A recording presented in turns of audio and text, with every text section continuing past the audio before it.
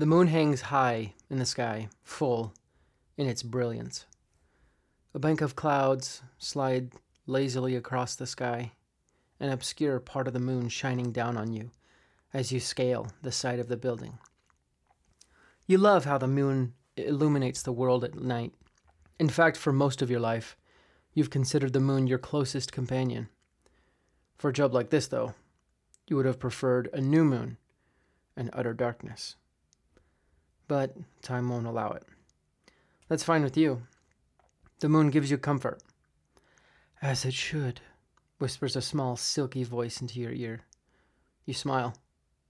It's not the first time your protector has whispered in your ear on a job.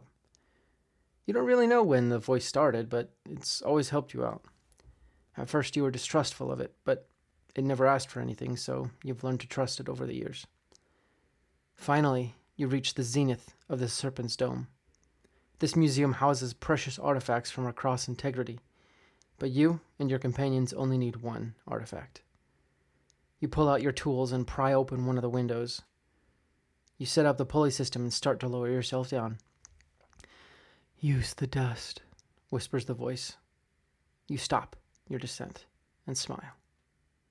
You reach into your pack and pull out a handful of dust and toss it below you. A small spark flashes, and then you see a field of magic appear and then fade. That dust was definitely worth the cost. You begin your descent again. Finally, you reach the glass case and use your tools to extract the artifact. Easier than you thought it would be. You begin to pull yourself back up, but halfway to your exit, you hear the whisper, "It's a trap. They know you're here. Drop it and leave." What would you like to do?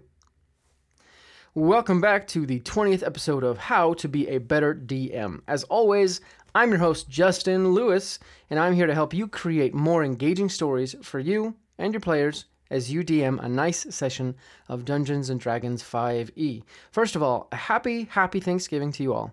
I am incredibly grateful for all of you who listen in every single week. Seeing the numbers go up every single week it's really fun. I just wish I had a better opportunity to connect with you.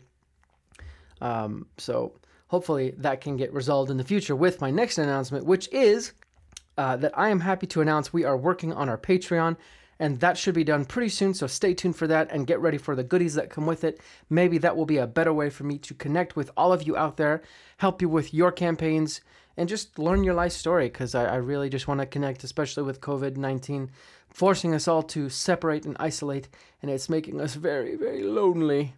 Or maybe that's just me. But seriously, thank you guys for your continued support, your continued backing, and just listening to the show. And I appreciate all the reviews, all the times you share it. Basically, anything you do to help the show is just super, super appreciated. I may be saying that because it's Thanksgiving, but being honest, I try and be somewhat grateful every single week when I do this, because it helps remind me that if no one listens to this show, I'm just a guy putting out content, right? But if you guys listen to it, then we can create a connection and something magical happens. So thank you guys so much. Now, last week, I talked about who shouldn't play as a rogue. Kind of the idea is, as a DM, you have to steer your players to find the character that best fits what they're looking for. This week, let's talk about who should be steered toward playing a rogue, because it's not everyone, but there are definitely certain attributes that can tip you off that a rogue might be the best thing for them. And again, this is for players who have no idea what they're doing, haven't really heard of D&D before, they just are kind of new to the game. So number one is sneaky. If you have a player who wants to sneak places, then the obvious choice is a rogue. Every character will probably be forced to do a stealth check at some point. But generally, rogues are the ones who excel the most in stealth.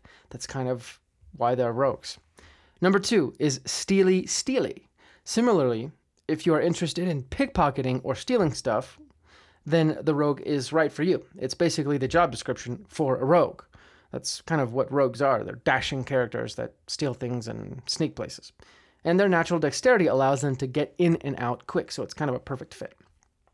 Number three is assassinations. Any character can technically assassinate enemies, depending on your DM's discretion, or your discretion, I guess, in this case. But with sneak attack damage, making a secret kill becomes much easier. Add the stealth and the dexterity aspects to it, and it becomes almost a cinch. And add to that, there's even the roguish archetype assassin. So if that didn't clue you in, I don't know.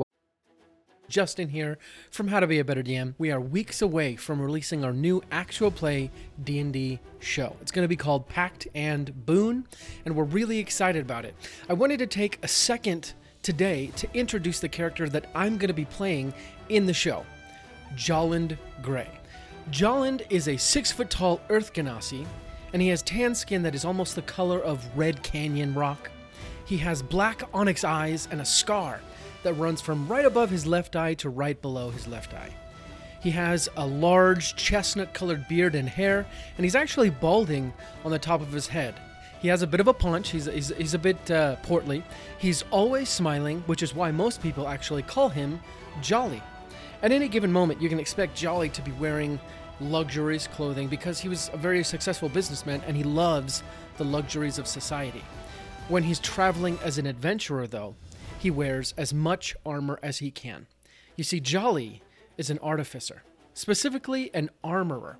Jolly used to run and own a very successful tavern before it burned down, and because of that, he's very good at brewing alcohol and is actually somewhat of a connoisseur. Jolly hails from the town of Oakrendell in northern Gast, which is the northernmost country on the continent of Rel in the world of Calignos.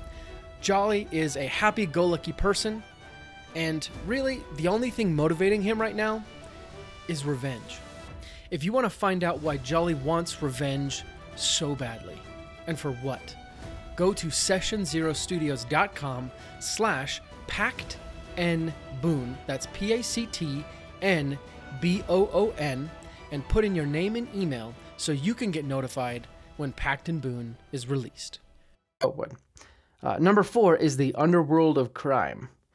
And this is where I do my the Godfather impression. As a rogue, you gain the ability to speak thieves' cant, which is only really spoken in the city underbelly of society. This naturally connects rogues with crime syndicates, gangs, mafias, and the like. And you get to be part of the family. If you have a player who is interested in that, encourage them to choose a rogue. But make sure they don't talk to anyone about doing murder on the day of the daughter's wedding.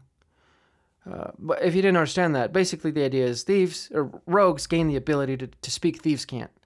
And that's usually only spoken in the city underbelly of society, and that connects rogues with crime syndicates, gangs, and mafias, and things like that.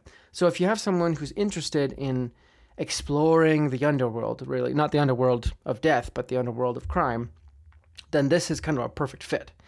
Encourage them to choose a rogue. Number 5 is stay away from spells. Even if you have a player that wants to choose Arcane Trickster, which allows them to kind of get a handful of spells, a rogue is a perfect character for someone who doesn't want the complexity of spells. Rogues get to do all sorts of awesome stuff that don't deal with spell components, concentration, ritual spells, radiuses, things like that. It's somewhat less complicated than thinking about spells because you have most of your abilities and feats and things like that on your paper. Number 6 is avoiding damage. And I see this with my wife playing a rogue right now. Rogues get to use their bonus action to disengage, hide, or dash, which allows the rogues to be very mobile. And that's, in fact, one of the best things about this class. And you can also even be stealthy during combat. When you pair this ability with sneak attack, a rogue becomes the perfect role for someone who wants to cause specific damage with minimal damage taken. Basically, dart in, attack, dart out. That's a very rogue type thing. And it's not exclusive to rogues because there are other classes and you can always choose to just walk away from being in an engaged position, but you get what I mean. It allows for someone to harry enemies very well. So obviously that's not an exhaustive list, but hopefully it helps you direct newbies to the character class that they're going to love, because remember, that's the goal. The goal is to help your players find a character that they fall in love with and then cry when you kill that character on accident and they have to make a new one. I'm just kidding. But you may be asking yourself, how do I get more out of How to Be a Better DM? You probably want even more tips, more entertainment, or perhaps just exclusive access to a secret society of people bent on ruling the world. Well, we don't actually have desires to rule the world, but it does sound like what you want and what you need is to join our Patreon. You'll get access to our private Discord, which will give you direct access to all the hosts of this show, as well as our other Dungeon Masters who are just like you. You'll also be able to make fan requests for How to Be a Better DM. And lastly, you just help support the show so we can give you ever better content. If you want to join the Patreon, go to sessionzerostudios.com/startadventure and join our Patreon today. That's probably going to happen. So again, summing it up, sneaky, steely, assassinations, the underworld of crime, staying away from spells, and avoiding damage are all great reasons to point someone toward choosing a rogue. Thank you again for listening to today's show. As always, you guys rock. You guys are the star of this show. I wish I knew more about you. So if you get a chance, reach out to me at Geronimo Levis on Instagram and just tell your story. Send me a direct message and say, hey, this is the campaign I'm doing. We're having a blast. Thank you for your show. And I'll totally give you a shout out on the show. But you guys have a very great Thanksgiving week. Please do one thing for me today. If you listen to today's show, or next week if you're listening to today's show, just do one thing. Actually, two things. Sorry. One, just spend like 5 minutes thinking about everything you have and feeling gratitude for it. I promise you your day is going to get better. I know this because I've been dealing with some mental health issues lately, and gratitude has been a big part of helping me. But two, call up someone you love and just spend some time with them. Preferably someone that you haven't really spent much time with lately.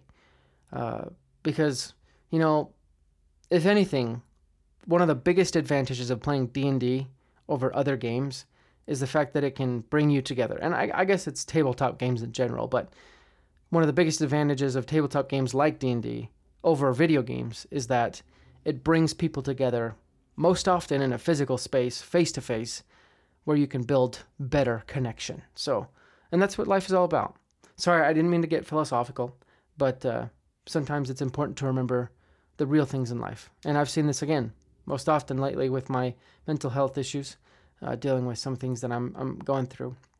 People are what really matter. So we will see you guys next week for another awesome and fun episode. But until then, let's go ahead and roll in.